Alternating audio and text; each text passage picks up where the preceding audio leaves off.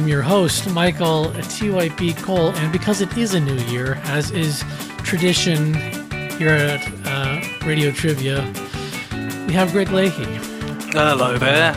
It's weird how this tradition has kind of morphed. It started with like me coming on every year that the rest of the guys were at PAX East. You know, like Easter, and then somehow, mainly due to my impatience, but still limiting myself to once a year, kind of morphed into January. Long may the tradition continue.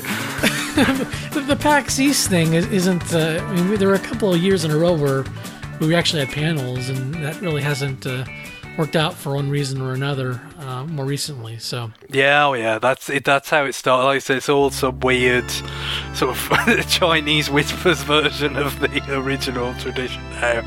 But I always enjoy coming on, and I've been listening to all the episodes in the past year. As always, all three of them. It's a bit more than that. As usual, there's some really tough moments when someone uses a game that I didn't, get the chance to. I got pipped to the punch. I was so close to being able to request home improvement, and then somebody gets in there and gazumps me. It's tough to take. I know that's a hot commodity there. Oh dear, we love you, Tim Allen. It was. I did see quite a bit of that show back in the day. That whole thing was a bit of a nostalgia trip, unexpected though it was. So we got 5 games here. Greg has picked most of them. There's one listener request that he does not know, as is also part of this tradition. He's allowed one import game. So I do believe you went with one import game. That's right. We're not going to reveal which one. Yeah, it's in there somewhere. I tend to mix where in the order it comes every year and all that. But yeah, one of these will be something that was not released in the United States originally, which is the typical stand. Although it's not. I don't think it's only me that's waved that. Like I'm pretty sure the Sega Dead Sets 3 was featured once or something many years ago. We may have had an all-import episode. Yeah, there was an all-import episode with Johnny as well, I remember that. So that's 5 games, usual drill for you listeners out there. And we'll see how this goes. I know the answer is I'm not playing along this time. No, you did well, though, I must say, with James, yeah. I thought. I did. Thanks. Decently. It's tough. Showed why you are, the quizmaster of this particular show. Well, I'm sad I didn't get My Life as a King because I was so close. You were really close. Yeah, I'm kind of more impressed that you remembered the name of the follow-up. To be honest, because I feel like that was the more obscure of the two. Well, the music does sound more like a king than a Dark Lord, so I really should have gotten that if I were that close. You're a hard man on yourself. To be fair, I haven't listened to the soundtrack for Dark Lord. Maybe it's the same soundtrack. Yeah. Right, so I'm not playing along. I really should clarify that because sometimes I am playing along when others select the games. But I'm not. You told me. I know what they are. Maybe I could have been smarter and played along, but I didn't. I think it'd be a bit much 2 in a row. Come on. Yeah. Alrighty, game 1. Very good.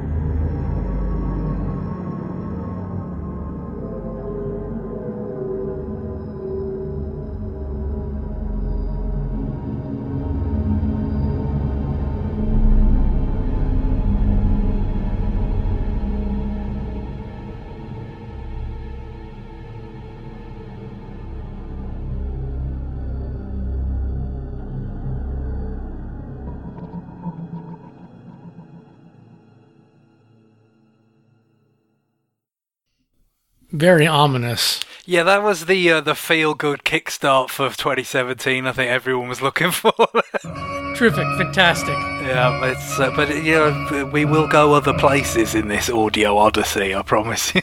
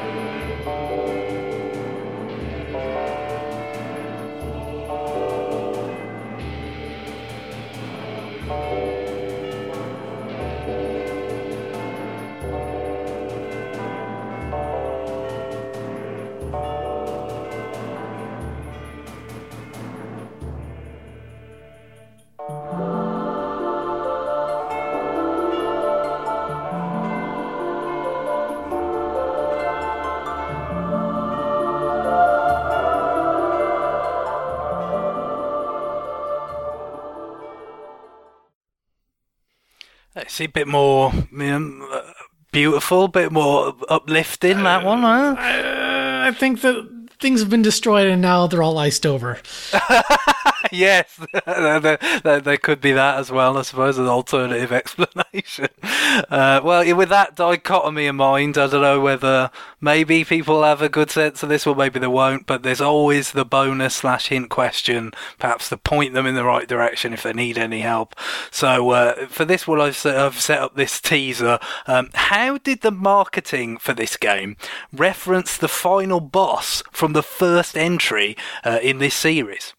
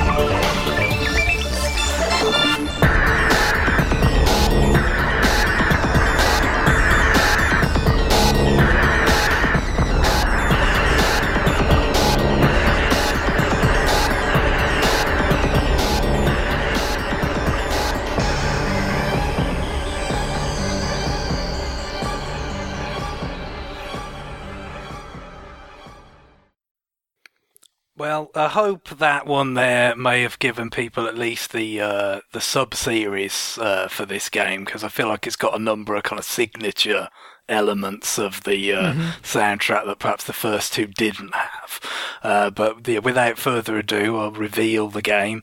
This is Metroid Prime 3 Corruption for Wii from 2007. Wow, I haven't played this game in like 9 years. Yeah, it's scary. In the summer, it will be 10 years old. And in fact, that was some of the reason this kind of came to fruition this year, because it's been on, my sort of list of game ideas for a long time. I kind of felt like, maybe let someone else do it or whatever. But, if it's getting to the point that the game's 10 years old, perhaps now is the time to step in. And also, I think I misspoke last year when I said that was like the 8th year in a row. That was the 9th last year, so this is my 10th year in a row appearing on the show. My first year being 2008, so not the 10th anniversary, the 10th year in a row of me being on this podcast, so it feels right to have something, of a similar age. So yeah, this game actually came out in the Radio Trivia era, and yet still hadn't been used till now. Kind of slipped through the cracks, I guess. It's one of those, it's too obvious, so I can't use it. It was one of those things where it's like, I never, and then I knew you wanted to use it, so I've been kind of we've probably talked about this like 6 years ago or something. Yeah, exactly. The first time it came up, and then it's just sat there for this long. But it's an interesting soundtrack. I mean, in many respects, you're right. The obviousness comes because there is so much of it that does have these kind of signature elements that are in the other two Prime games, done by Kenji Yamamoto. The sort of electronic elements, the synth choir is very kind of popular, that you heard in the Dark Samus boss theme. I mean, that's the thing. The difference with the soundtrack in this game is that there's certain aspects where it kind of deviates from the kind of signature style that was established in the first two, which is more electronic, and kind of went more movie score-ish.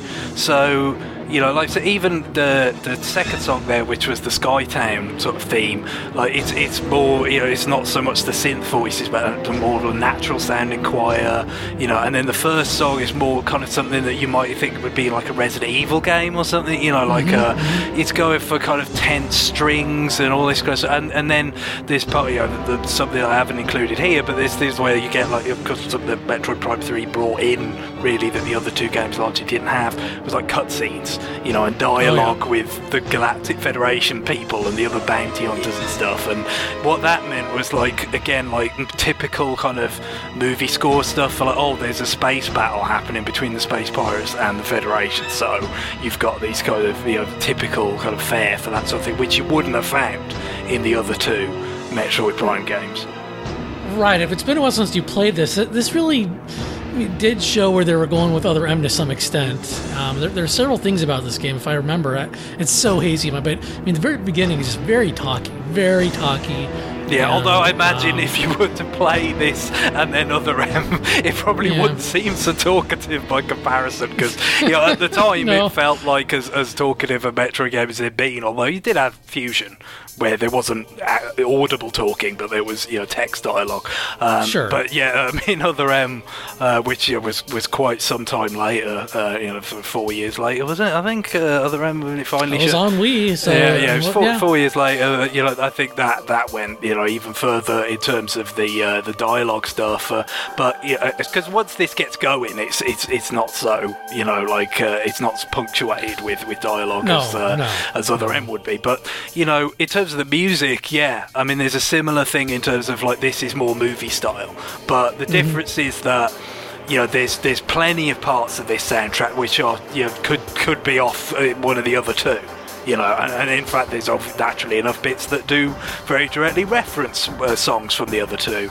For instance, that last theme there was a theme that's used during a fight with Dark Samus, who, of course, you fight multiple times in the previous game. So it's a sort of remixed, sort of punched-up version of that song from Metroid Prime 2. I was gonna ask you about that, because I like I said, it's been so long since I played this game. I thought Dark Samus was in the second game. She appears at some point in the third one? Oh yeah, she's still like the main antagonist in the third game. But how do I not remember this? But you only fight her once. She's not like the thing with Dark Samus 2 is that you fight her a bunch of times. Right. You know, sort of throughout, even though she doesn't seem as directly sort of the antagonist in that game as she is in the third one. But you have to wait until near the end to fight her in the third one. But that's probably my favourite version of that theme. It's not that different, but it just kind of feels a bit more intense. You know, just kind of interested to hear the electric guitar come in Metroid, but that is something I think that snuck in the second one as well a little bit. But yeah, it's definitely there as well. But you know, I mean, it was a great. You know, it's something about these soundtracks, I think, which. You know, it kind of indelibly associated with the games in my mind, you know, that kind of mood that they managed to strike and the atmosphere of the world they kind of created. In general, I think the sound that Kenji Yamamoto sort of forged in the first one, you know, he got it so right, it didn't have to change too much for the next two games, and did a good job. And then just, again, like I said, you just got these sort of elements, I guess, in the music that are almost similarly a little incongruous as they are in the game. You know, with these sort of cinematics. Well, there are a couple of things about the third game that are a little incongruous. I feel like the third game is a little bit less cohesive as a world. Oh, it certainly is, because they literally have separate worlds, you know, which, again, makes them able to, like, maybe do even more kind of distinct soundscapes, you know, when you think of, like, you know, that sort of heavenly sound of Skytown versus you know, the way the Space Pirate homeworld sounds, or you know, the first world, the Brio sounds or whatever. But I mean, they were always distinct before, because you know, obviously but I guess probably Prime 2 was the one where they felt the least different, arguably. You know, the different. I mean, you still had your kind of, you know, your wasteland and your swamp and all that, but they're not as different as this, where, especially with the way that Retro put so much kind of detail into, like, all the kind of symbols and artifacts and architecture and stuff, you know, they actually had to do kind of different cultures this time. Right. You know, so, you know, that did kind of manifest itself more strongly to try and suggest that these were actually separate planets, and the music kind of, I feel like, was a little more diverse to reflect that. Well, we do have a hint question to answer. We do, yeah. This is a fun It's certainly not something I remember. This is a fun one. I remember this being discussed on RFN, you know, years before I was on it the first time. This is back in the, you know, the original cast days. So yeah, the marketing that I was making a reference to, there was a special Wii preview channel on Wii that was you could download and install in the run-up to Metroid Prime 3's release, that would basically just play you trailers for the game. This was, to download that. Yeah, this was their way of, like, trying to push stuff that they tried out with a few things here. And one of those focused on the Aurora units that are in this game, which are sort of giant sort of organic computers. And it's only really in the marketing material that this connection, is sort of illusion, is very strongly made. That, you know, it shows like blueprints for an Aurora unit in a kind of installation, a complex that looks exactly like Turian from the end of the original Metroid. So it's like, well, basically the Federation has built Mother Brain knockoffs. It was kind of the thing. You know, I mean, they looked quite Mother Brainy in the game itself, but they were kind of sort of stretching to make the connection more explicit in this little bit of marketing that I don't know how many people like even saw. I think that's quite interesting. They've tapped that well a bit too many times. I mean, the whole spoilers, the main villain of Other M is essentially a Mother Brain knockoff as well. That thing. Of sorts. But then, of course, there's Ridley, who comes back more than anyone ever, like, as well. Yeah. I've said it. I can't remember exactly what. I think it might be a listener mail question, or if there was someone said, you know, is there a character that needs to go? And I said, like, yeah, just let Ridley go. He's been in it enough, you know. And I guess you could probably say that for all the original kind of three villains of Metroid. Although I guess Kraid hasn't been worn out so much. He needs to be let go if they can't make him an interesting boss. Yeah, well, I think with Kraid, didn't they? Isn't it true that they wanted to put him in the original Metroid Prime? There's like assets for him or something in the game somewhere, but obviously it didn't happen. So yeah, he's ended up being lesser repeated, whereas poor old Ridley, he's seen some action over the over the decades. Let's just put it that way. Yep. Okay, let's go on to the second game. Absolutely.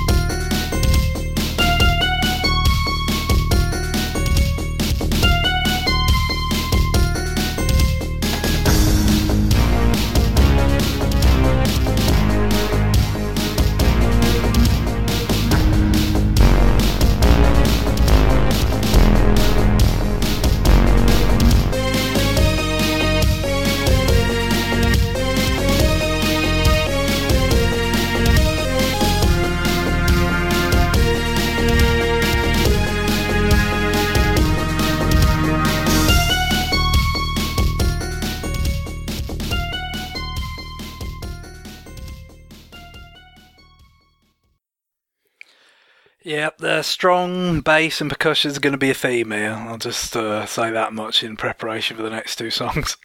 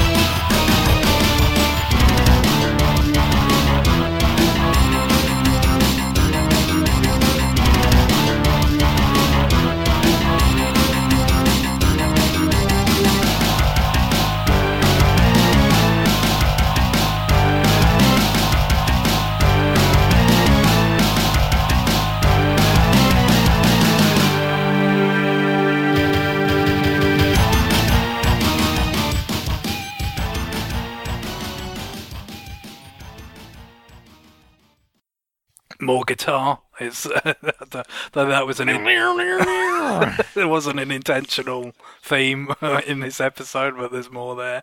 But so we've got a hint question here. Perhaps this is total trivia.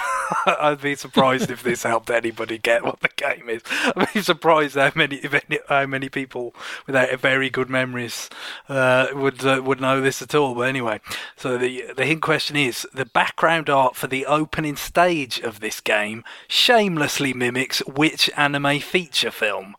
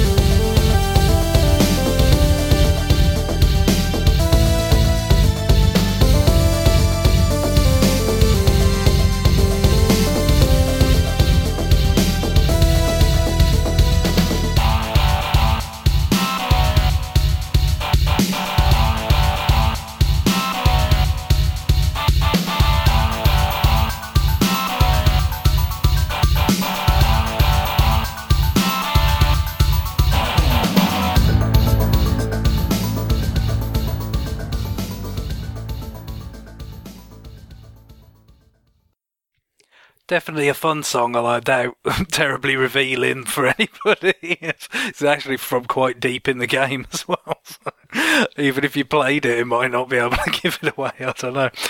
But I can reveal that this is our import game for this episode and for this year, I suppose. This is Last Resort, a Japanese Wii Virtual Console release from 2011, but originally released for the Neo Geo in 1992. So this is an important distinction here. I know at least in the West we have a arcade virtual console platform, so to speak. In Japan, the virtual console, do they have a separate system called Neo Geo? Oh yeah, no. We had Neo Geo. Don't forget, we had Neo Geo games as they did as well. Yeah. So okay. And we both. So it's not much I paid attention to those. And we both. And we both had arcade virtual consoles as well. But in both cases, Japan had very many more games. In those sections, both the arcade and the specifically Neo Geo ones that we did in the West.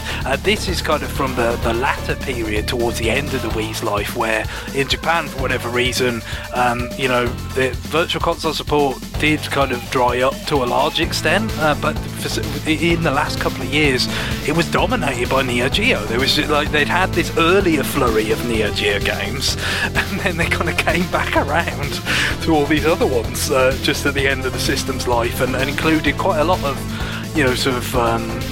famous kind of Neo, insofar as they are Neo Geo games. And stuff like Metal Slug games and other this is a shoot 'em up, but other famous shoot 'em ups like Polestar, Blazing Star, so you got these kind of cool games that can be quite expensive to get hold of if you was playing on original hardware and all this kind of stuff coming right at the end of the system's life. And as I had a Japanese Wii, I was downloading those, and some I think may have ended up coming west as well, but certainly not the whole selection, because it just seems like presumably based on sales they're just less willing to release third-party stuff, especially third-party platform-based stuff outside of Japan at this point. So yeah, I thought this particular, this last result, I think it would have come out in the West as a Neo Geo game, but not on the Nintendo platform. So yeah, just for the Japanese Wii Virtual Console. But first of all, I guess we'll do the hint question just to get that out of the way. The anime which is ripping off in the first stage is Akira, which came out like 4 years before this or something, and obviously quite influential and got popular in that area. And it is shameless. It really is. I mean, there are side-by-side pictures out there. Look at that. It's practically identical insofar as it could be on the resolution of a Neo Geo game. But it's kind of interesting aesthetically, this, because it's got a lot in common in general with R-Type games. I mean, there is a lot of overlap between IREM people and SNK. In terms of, I think a certain amount of ex-IREM people formed Nazca, who made a lot of SNK stuff, like the Neo Turf Masters golf game, and all sorts of stuff. So I'm not sure exactly, to what extent this, very directly patterned on R-Type game actually had people that worked on R-Type on it, or they were just kind of really strong, they were just gripping from it like as shamelessly. It was an arms race. It was an arms race with that Turbo Graphics, man. I mean, well, neck and neck for last place. This was, something that kind of had a similar style to R-Type in terms of quite detailed for the pixel art of the time. Kind of gritty looking, but obviously with this sort of slightly different kind of environments and things, rather than kind of more explicitly kind of space based and kind of the Giga the artwork and all that kind of stuff. This was obviously based on anime, but actually most of the environments are terrestrial. You only go into space at the very end of the game. In your spacecraft, it looks like one anyway.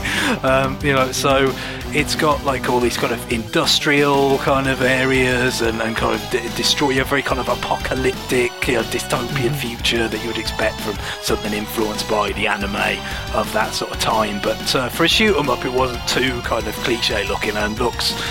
Still that pixel art I think holds up really nicely today, in a way that, like, say, some of the pre-rendered stuff that was used for later in Neo Geo shooters, like Polestar, Blazing Star, it doesn't look. I don't think they hold up quite as nicely in that sense. So I do think it's a good-looking game. There's clearly plenty of other influences that it's really working hard off. In terms of a boss that's pretty much an endoskeleton from Terminator, which I feel like the soundtrack is trying to kind of evoke similar feelings in places, which is understandable, again, with kind of the industrial sci-fi kind of theme to the whole thing. But it's also a really fun soundtrack as well. As dark as it is, it's quite moody, and it's definitely not as sort of happy as a Gradius soundtrack would be, or whatever, to kind of fit with the aesthetic of it. The kind of the driving beats and all that still make it, I think, quite fun to listen to, as well as kind of appropriate for the game. Just a minute, the Phazon's taking over this episode. Everything's corrupted. Yeah, we've all got those little seeds in us, or whatever. It's not that bad at first, but then your eyes turn blue. But no, I mean, this is, if you like R-Type, this is so R-Type. But it's so clearly patterned on it. But it also kind of expands on it a little bit, because you get the sort of droid, the drone thing, whatever you'd call it. It was called the Force, or I think in R-Type. In this game, it's very similar in a lot of ways, but you've got a little bit more flexibility in terms of like where exactly it's positioned around your ship. You can kind of cycle it or lock it into a specific place, but then also it kind of enhances the risk-reward element in terms of, whereas you could detach the Force thing in R-Type and have that go and shoot stuff, in this it's much more kind of like was it like a ping pong ball on a string? You kind of like you shoot it out and then it snaps back to you, and that does really big damage to bosses or tough enemies and stuff like that. But of course, in the interim, you're unprotected. So I feel like that design, kind of was a logical expansion of what you had in R-Type, but also kind of made it feel a bit more sort of quick twitch as well, rather than sort of R-Type sometimes can be a little more strategic in terms of like when you're just going to like leave the thing off your back for a while or something like that. So it was, I felt for a fan of R-Type, this was a really kind of cool spiritual kind of successor, if you like, and it is predicted, as a result, predictably very difficult. I haven't actually beaten the game. I've got deep into the final stage, but I couldn't quite get to the final boss, and apparently there's some sort of ghouls and ghosts thing going on about doing it twice, so yeah, it's never gonna happen. It's never gonna happen. Well, I don't know how you'd be able to play this game if you don't have a Wii Virtual Console, but yeah. Who knows? We don't know what. I'm not sure if it's on any of the sort of compilation stuff that's been done for SNK games in the past. But it's not like one of them. I think it's kind of less celebrated than stuff like Polestar and Blazing Star, even though I might give it the edge for my own personal preference, not just in the aesthetics but in the gameplay as well. I really, really liked it, but I guess it's mostly kind of a forgotten sort of offshoot of R-Type, but if you're somebody who still craves these kind of experiences, it might be worth looking into if there is a way you can play it. Greg, I suck at those games. I know, and we had R-Type last time with James. I mean, I'm not. I tell you, I'm terrible at those games on portables. So I don't know. I want to like those games, and whenever I would play them, I would just get too frustrated. It's not like a first-person shooter where it's like I'm just not having fun. I would have fun playing R-Type or Life Force or whatever, but I would just be so piss poor at it, and I just never felt the need to bang my head against the wall. You want to talk about an arms race? I think that was really the problem in arcade shooters of that day, is that they were kind of seemed to be in an arms race, not just to be prettier and more eye-catching than the next guy, but to be tougher than the next guy. And then when you come into it cold, decades later or whatever, it's tough. It is tough, but I still feel like this was well designed enough to kind of shine through somewhat. But then I had plenty of conditioning for this sort of thing as a child as well, which still stands you in good stead despite the years that have passed. Alrighty, well, we're going to go on to the listener request now. So, Greg, you are playing along for this Yeah. I couldn't get it last year. I got in the neighbourhood, but I didn't get it right. We'll see how it goes this time.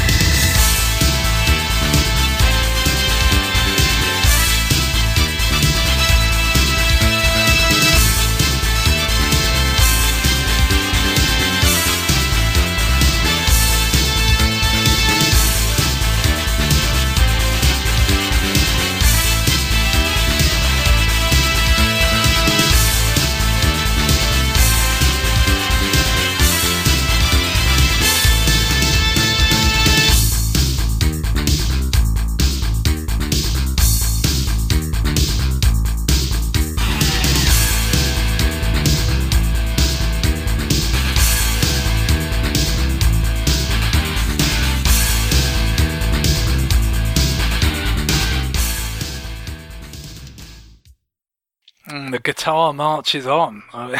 Yeah. Well, I'm intrigued, but I'm not that optimistic about it so far. We'll see what happens.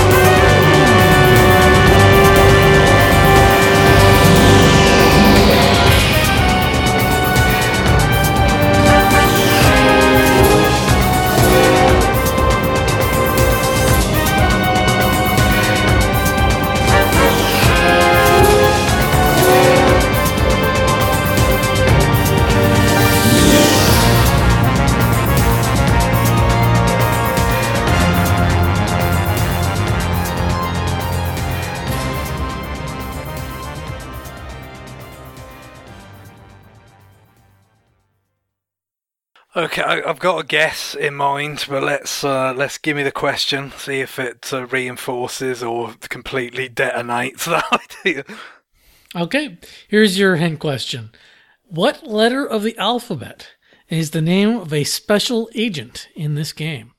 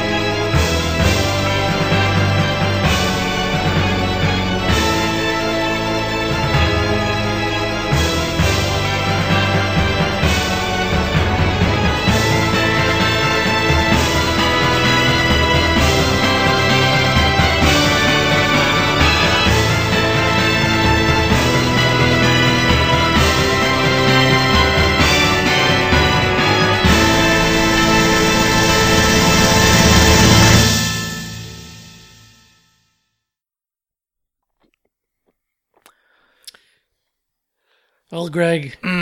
Well, yeah. Let's hear what you got. I see. Yeah, the hint question's kind of here nor there with me. The thing is that the guess I've got is like that I was waiting for something that should have sealed it and it never came, so I've kind of soured on it, but I'm going to have to go with it anyway. Is this Castlevania Judgment? No, that is a good guess. We have not used that. This is House of the Dead 2 and 3 Return for Wii, which is, of course, a repackaging port of House of the Dead 2 and House of the Dead 3. This is the earliest request that I have not used. Going all the way to So it was requested by Andrew Newton in March of 2008, almost 9 years ago. I really hope Andrew Newton is still listening to this podcast. Yeah, because I finally used your request. Better late than ever. Yeah, he had actually requested House of the Dead 2, but I don't think that came over by itself. So this is the twofer that came out for Wii. Yeah, they did a bunch of those, didn't they? Sega just putting out, and other companies as well. The light gun games that could be easily adapted with the point. RFM favourite Target Terror, if you remember the chat from that time. Yeah, so this is I remember playing House of the Dead 2 in the the arcades every once in a while. Just another quarter muncher, right? And I like what this game tries to do. I like that it's telling a story while doing this railgun thing, but my god, the voice acting is terrible. It's something I've always heard about. The thing is, I mean, I don't know whether I played 2, but I definitely played at least the original House of the Dead in the arcade once or twice. But I don't know whether it was just the machines weren't calibrated correctly, but I could never really hear the voice acting of, I don't know whether it even was voice acting, but just the sound in general. Over the din of the rest of the arcade, so it's probably for the best or something. Well, maybe that's why I didn't remember until I just go on YouTube. You can watch a playthrough of House of the Dead 2. Just watch the first 5 minutes of it, and it's like, it's ambitious, and they pull off some stuff, but in the voice set, it's definitely of the era of that original Resident Evil where they just... well, I guess we got a U.S. subsidiary. We could, just get a couple of those people to go in a recording booth. Yeah, basically just like the least costly English speakers they had some tenuous connection to. They could rustle up at short notice. Right, and what's voice direction? I mean, what is a director? The words are there. What more do you need? Yeah, exactly. So, but it is pretty cool because it's real time. Talking to people, and then you're shooting, and then there's another little mini cutscene, and you shoot, and it's pretty cool what they did. And for the time, it really was novel, and obviously it caught on. I mean, didn't they make movies based on this damn franchise? Was that an Uwe Boll job, or perhaps not? I forget. Never mind. I'm not sure, but yeah, I forget because there's a lot of he churned out a lot in a short period, but I could be just conflating that with something else. But needless to say, I've never seen it. But I didn't get around to playing many of these light gun style shooters that came out in the Wii period. I did play Dead Space Extraction, which had a lot of the same sort of thing going on in terms of telling the story, during the gameplay kind of thing. It's not like a cutscene. You don't necessarily know when it's going to shift in and out of the action kind of thing. But of course, being as that was actually made for Wii, and when voice acting had moved on and all that kind of stuff, and it's a newer game. It's associated with the Dead Space production, which obviously had much more legit voice acting, a Western publisher and all that kind of stuff. I imagine the storytelling was some way better than House of the Dead, but I guess that's not the whole thing about it. Just for me, just the kind of fast-paced shooting gameplay could have been fun, but sure.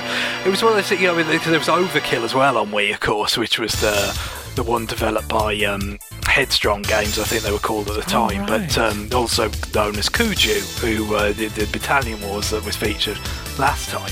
I believe, if I remember correctly, they did Overkill rather than Sega themselves. I think you've used that, haven't you?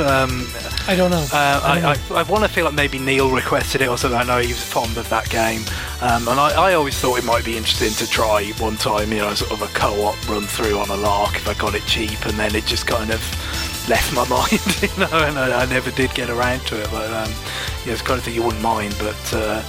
They haven't necessarily I'm not sure. It's either because there was Resident Evil as well, Umbrella Chronicles and Darkside Chronicles. They did this.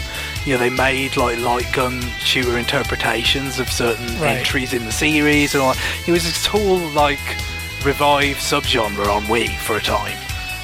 So this one was early. This was an early game. It probably got out there ahead of some of the other ones that were more of a remake or a spin-off, which I'm sure those are better games than this. Not to speak ill of House of the Dead 2 and 3, but those were direct ports that are, or actually more accurately, I think they ported the PC version of House of the Dead 2 to Wii, and I think the House of the 3 was based on the Xbox version. I think that the review said that one doesn't run very well on Wii.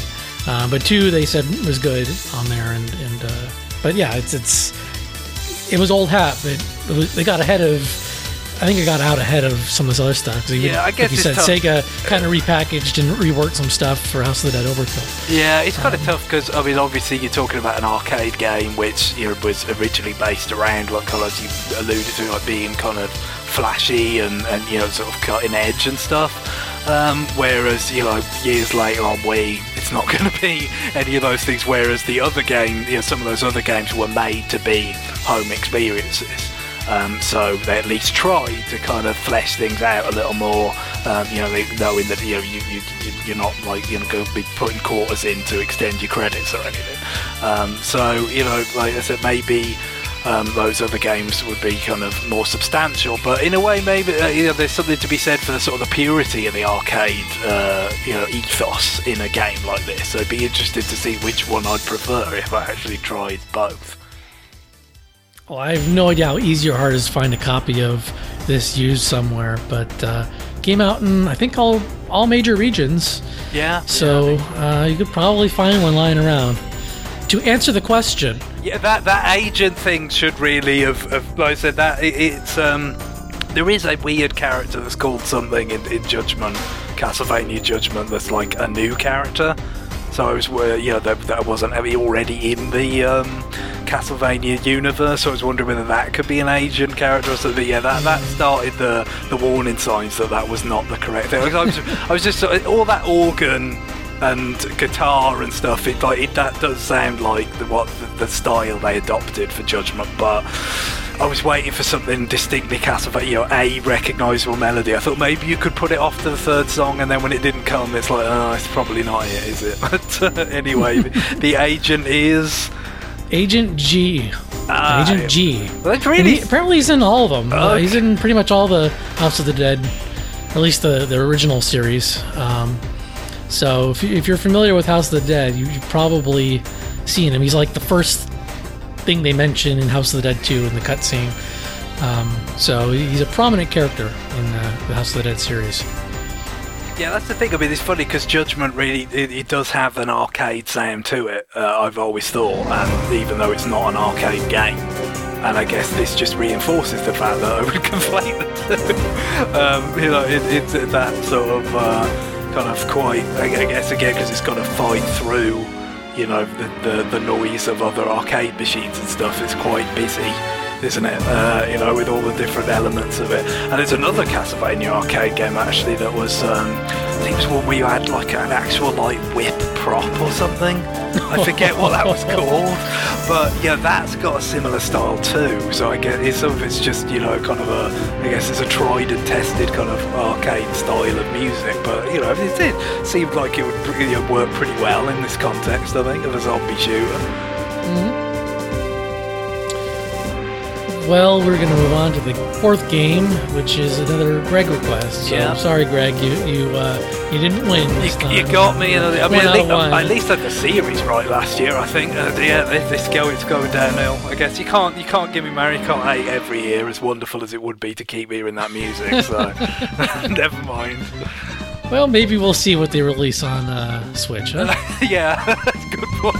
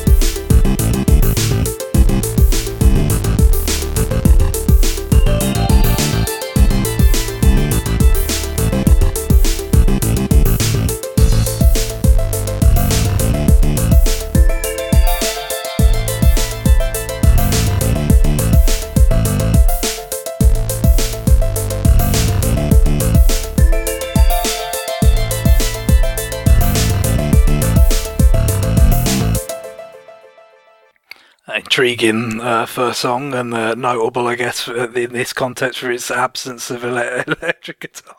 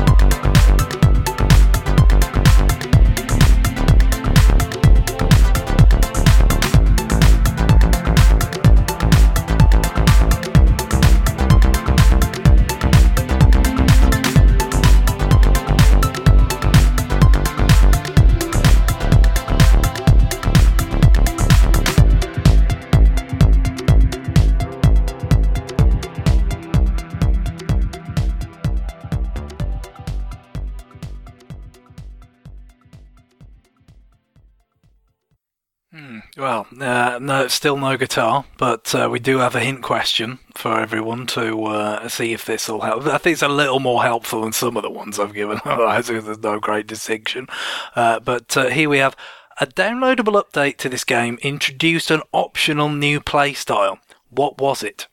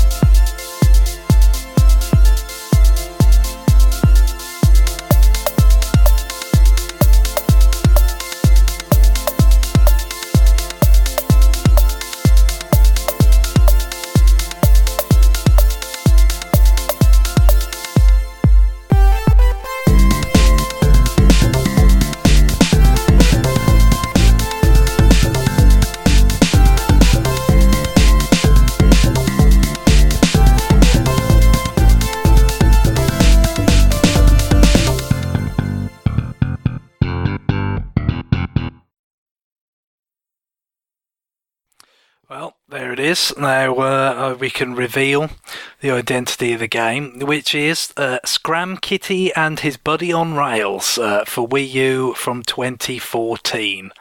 And I suppose just directly to go on to the answer to the question, the update, which was quite some considerable time later than the I guess the game had been out there in the wild, and kind of they got feedback on it to devise this update, but it gave you the option, pretty game-changing option, to actually sort of shoot independent of the way your character was moving on the titular rails. Kind of make it more like a traditional kind of twin stick shooter than the game was sort of originally designed as. That was an interesting case, and in fact, because I bought this early on, very early on, I think pretty much straight away, and played it, I've never gone back and played it the other way. I would think it's a pretty different experience. It's almost like a second quest. Yeah, I mean, look, fundamentally, it's going to make the experience easier. Clearly, this got to get. See, if people don't know about Scram Kitty, it was developed by Dako Dako, which is a developer who sprung out of Dylan Cuthbert's Cube Games.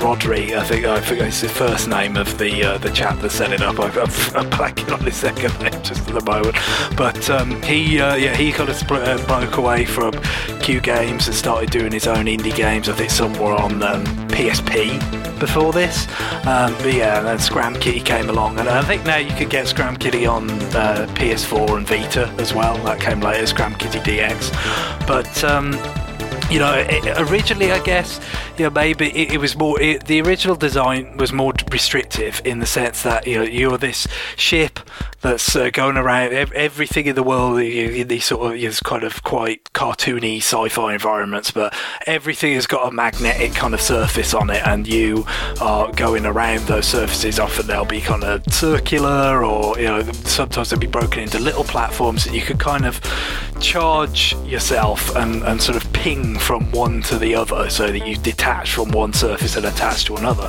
But originally you could only shoot at the angle that you were pointing at being attached to a particular surface. So if you wanted to shoot in a different direction, you was going to have to move around the surface to achieve that.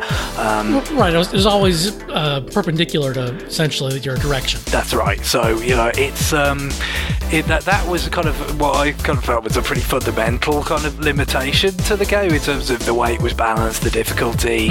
It all seemed to fit together very well. It certainly could be challenging, but I felt like the game made sense the way it was. I liked it a lot. So I would be interested to see how much how different it is. I mean, I don't think it was the only difference, that optional update that was made to the game. You could, there were other tweaks and balancing changes and all sorts of things. So it would be interested to go back to it and see how different it felt. But certainly it seems straight away that it would that massive increase in flexibility of being able to sort of shoot around you like that. It would make a huge difference. It's kind of, for me, it kind of makes me think a little bit of something like a Ghouls or Ghosts. If probably a lot of people would want to control his movements in the air because it feels so restrictive that you can't, but the game was designed around that, so it feels like the extra flexibility would feel nice. I'm not sure whether the overall experience would be actually better for it, because it's about mastering those the abilities you have within those limitations that makes that kind of experience really satisfying to me. I don't know. I only played a demo of this game, but I definitely felt like that was the hook, that you were kind of restrictive there. I found the level to be a bit aimless, but maybe they just chose a bad level to demo or something. It's interesting actually bringing up the level design, because I mean, it's a little unorthodox in some ways, compared to. It's not like a twin stick shooter, that's just like a score attack situation where you've just got waves and waves of enemies, or so you are talking about levels, But also there's this sort of odd component to it that you are rescuing cats in these levels, but you rescue them in different ways. It's almost like a miniature Mario 64, in terms of like they have different, worlds in Mario 64 have stars, and you get stars for doing different stuff. And so in this, it's like you get a cat like a certain way, just sort of going from the end of the level, but then there's like a sort of specific kind of cat challenge in the levels where like it kind of goes from, you've got to chase after it, and it kind of goes from place to place very quickly, and you've got to keep up with it, and that requires a more advanced kind of precise command of the movement of the character to keep up with it and stuff. And that's one kind of way to collect cats. Obviously you would need to, if you're going to 100% the game, you need to collect those, but just in terms of unlocking more levels and kind of seeing the broad sweep of the game, you don't have to collect those, you see. So it's interesting, the level design, in terms of it's not just totally focused on one kind of challenge. It's like, well, we're going to try and put multiple challenges in the same space, and I don't know whether some of them kind of seem a bit unfocused as a result. Okay, well, you can obviously still buy it on Wii U, and like you said, it's on other platforms too. I want to say it may also be on PC. No, it's. I think it was during the time that I was not on RFED, so I had not really spoken about it there. But Guillaume has. I seem to remember he was a fan of this game, and like I said, for the main, I really quite liked it too. And certainly the atmosphere is nice. I think the soundtrack's pretty much a perfect complement to the kind of bright and colourful aesthetic that the game has. It's got a little bit of that sort of. You could see it's similar to maybe some of the work like that Jake Kaufman does for sort of these sort of retro inspired games, like what Way Forward does with Shantae and so forth. But it's got more of a European flavour to it. It is composed by someone based in the UK, and it calls back a little bit to those sort of Commodore SID synth music games. I remember we did Vortex a few years ago, the Super FX game that came out Super Nintendo, and it's not the same composer, even though there's some weird, I guess there's some links there in terms of Dylan Cuthbert and the FX chip and all. There's a circuitous kind of relationship between these people, but there's no direct link in that sense. But I feel like it's got a similar kind of vibe with the synth that it's creating there. Obviously it's higher fidelity than something like Vortex was all these years later, but I think it works on some of the same levels. Okay, we got one last game here. We do? So, yeah, we do. One more, and then it's all over for another 2017. Year. That's right. Well, the March to 2018 begins.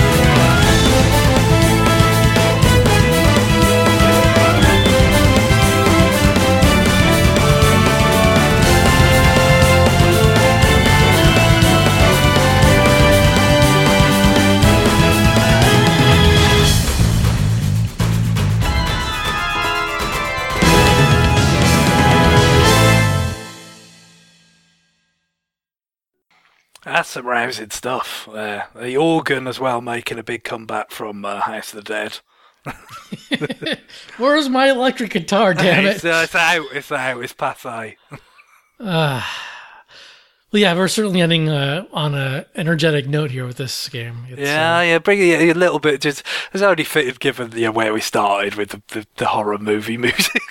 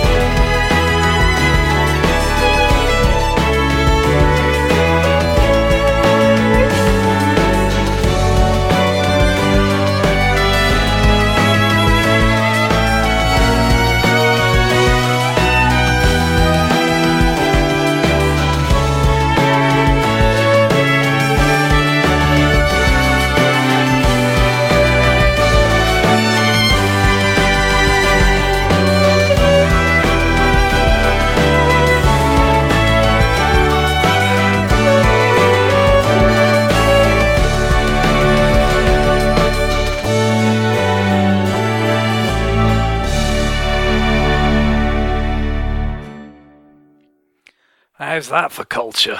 There you go. That's a bit of a contrast with the first song. Not sure what sort of frame of mind that's going to put people in with getting the game, but this again, I feel like is a more genuinely helpful question rather than just a bit of trivia that I have weird affection for. This game's primary antagonist purports to be which major historical figure?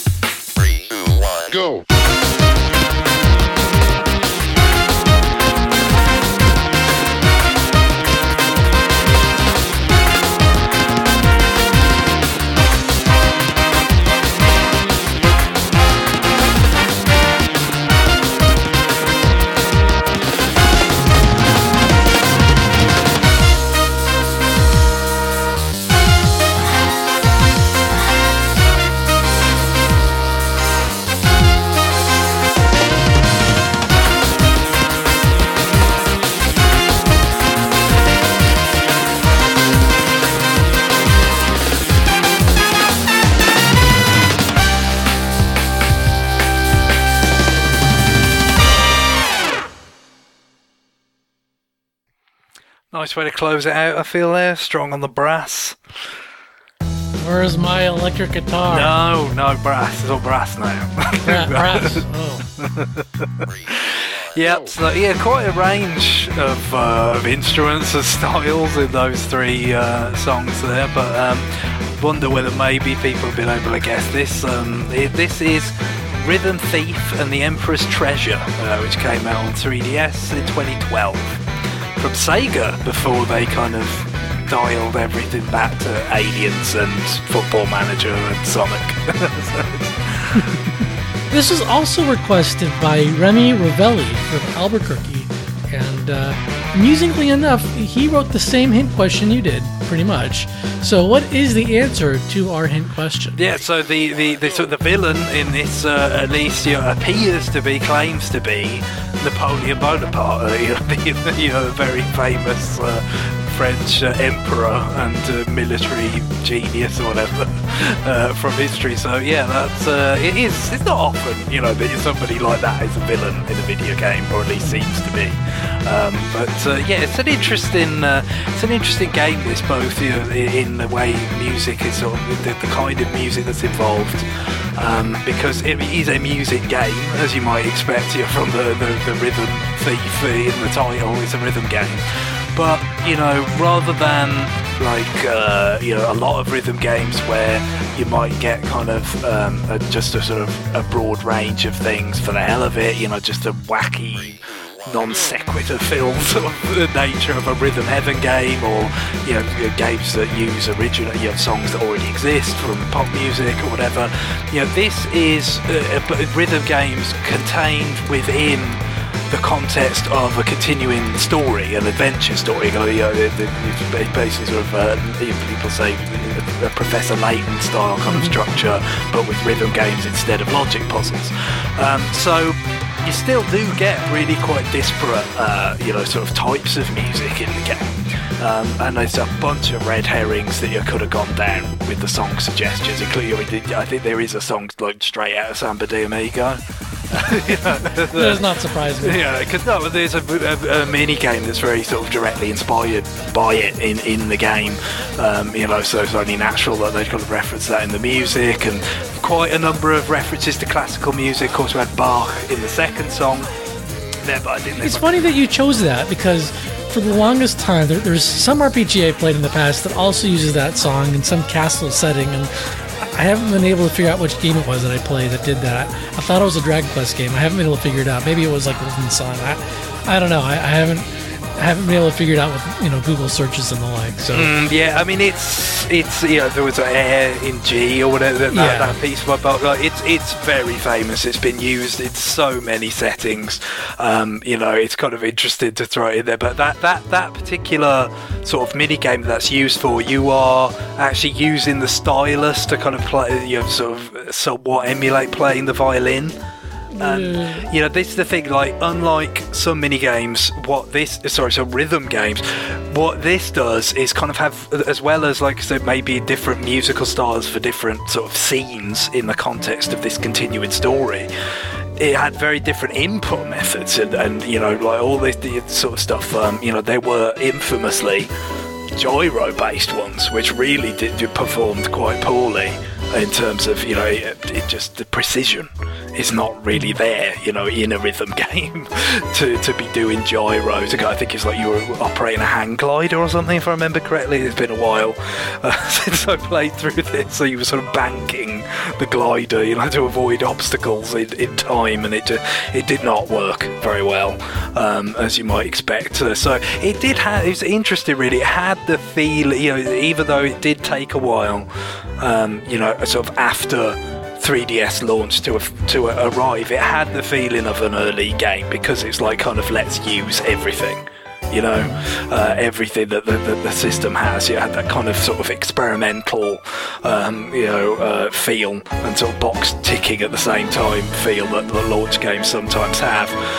But while it's sort of, I don't think it's as a rhythm game alone, really solid enough to compete with the very best in the genre, the overall package is quite distinct and quite enjoyable, and the music is really vibrant and fun throughout. I think one of the things that's interesting as a result of the fact that it's got this consistent narrative going on is that you actually get, as well as sort of these references to Sega games and classical music or whatever, like a jazzy version of the Blue Danube and all sorts of things, you also have original themes for the characters themselves, as you would have in a film. Their own motifs that kind of recur. Like, for instance, in the first song that I just played there, you've kind of got a motif of the main theme, the rhythm thief himself.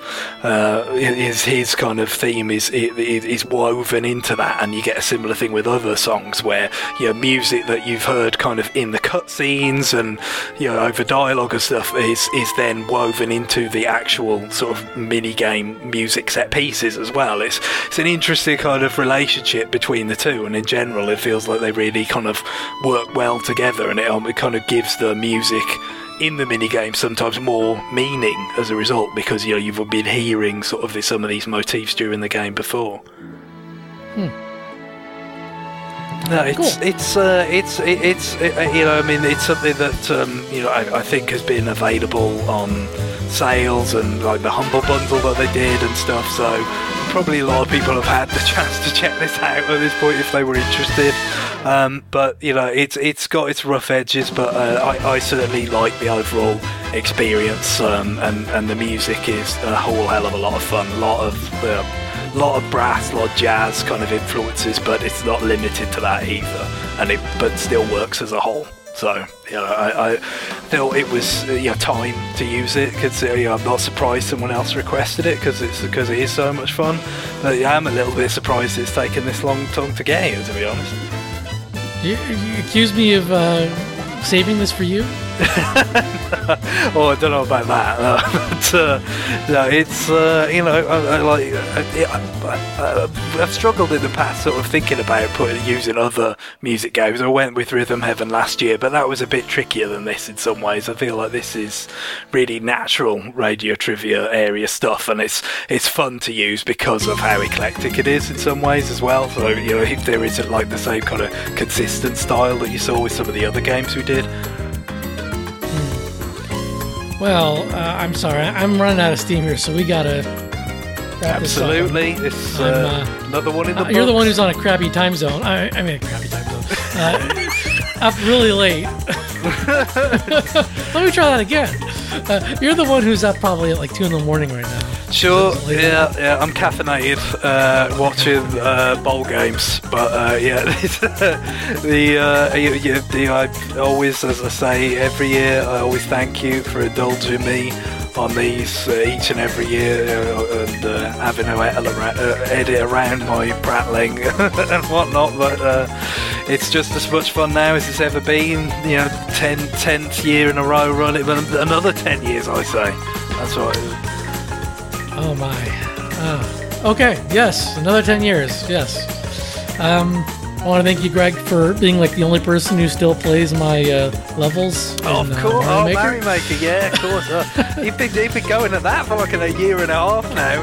They're still coming. I pick away, but I've reached a cap here where I'm at 50 levels, and the stars, they just don't come anymore. I've done everything I can. I hit a wall long ago where I just couldn't really do anything approaching good levels anymore, but I'm really thankful for people like you who still do. There are people much better at making levels than me, and some of them actually make good levels, not just auto players. So yeah, I'm always impressed by some of the stuff people have come up with. No, there's some really clever stuff being done with that game. To some extent, I guess it's only natural it might get more clever with time. But no, I've loved playing your levels. They've been pretty consistently released for like 16 months or whatever it's been. All right, well, you can listen to Greg every week on Radio Free Nintendo. Yes, absolutely. they're still around too. Yeah, we're still around. Don't think you could suggest indie music for us at rfn@nintendoworldreport.com when I'm not hogging it sometimes, as very much as in this episode here. You know, every now and again a chink of light shines through the gloom of me, and we have a listener request at the end. I always enjoy hearing people's suggestions, but even if they don't make it onto the show, it's great to hear music that I might not otherwise have had the chance to, which is part of what makes this show such a pleasure. That's right. You can send your requests to typ@nintendoworldreport.com or fill out the form that's linked on every episode page. And if there's a game that we've already used, and you can check the forums, which I'll try to update. I'll remember to update this time. If it's a game we've already used, then send a particular song you really love to RFN as a request for any music. Absolutely, excellent point. Yeah, either way, there's someone you can send your request to. It's an intimidating list at this point, as you might expect, given the number of years this has been going for. That we have used a lot, but there's well, still. Let me look at the count. I haven't announced the count of how many games we've used in a long time on this show. It's got to be north of 700 now, right? It is. Well, 714 plus the 5 we just used, so 719 games have been used on this podcast. Wow. Yeah. So, thank you all for listening. It's you say how many years, and I always poo-poo, how frequently I'm doing this, but still, that's a pretty impressive list. It is, and even though you I guess by necessity you were getting some deeper cuts, especially at a time where Nintendo's current output is less intense than it's been in the past. I imagine that will change as this year rolls on. I might have a bit more of a buffet of stuff next year. Although there was some good stuff this year I didn't use just because it was kind of behind the queue of some of the other things. But I still feel like we're finding some really cool things to show for people here on it. All joking about home improvement aside. Well, you gotta have the full gamut of things that were on Nintendo platforms, right? Yeah, no, I think that is legitimately true. That is one of the coolest things about this, is how you really do get to kind of go through that journey of like the whole range of stuff that was on these platforms. All right, with that, let's wrap this up. Good night, everybody. Bye-bye. See you next year.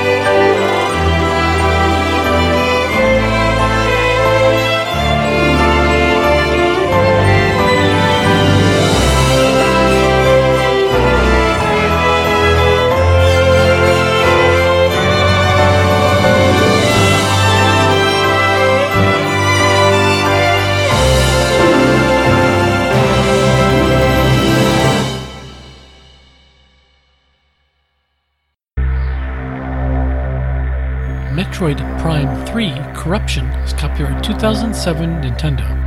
Last Resort is copyright 1992 SNK. House of the Dead 2 and 3 Return is copyright 2008 Sega.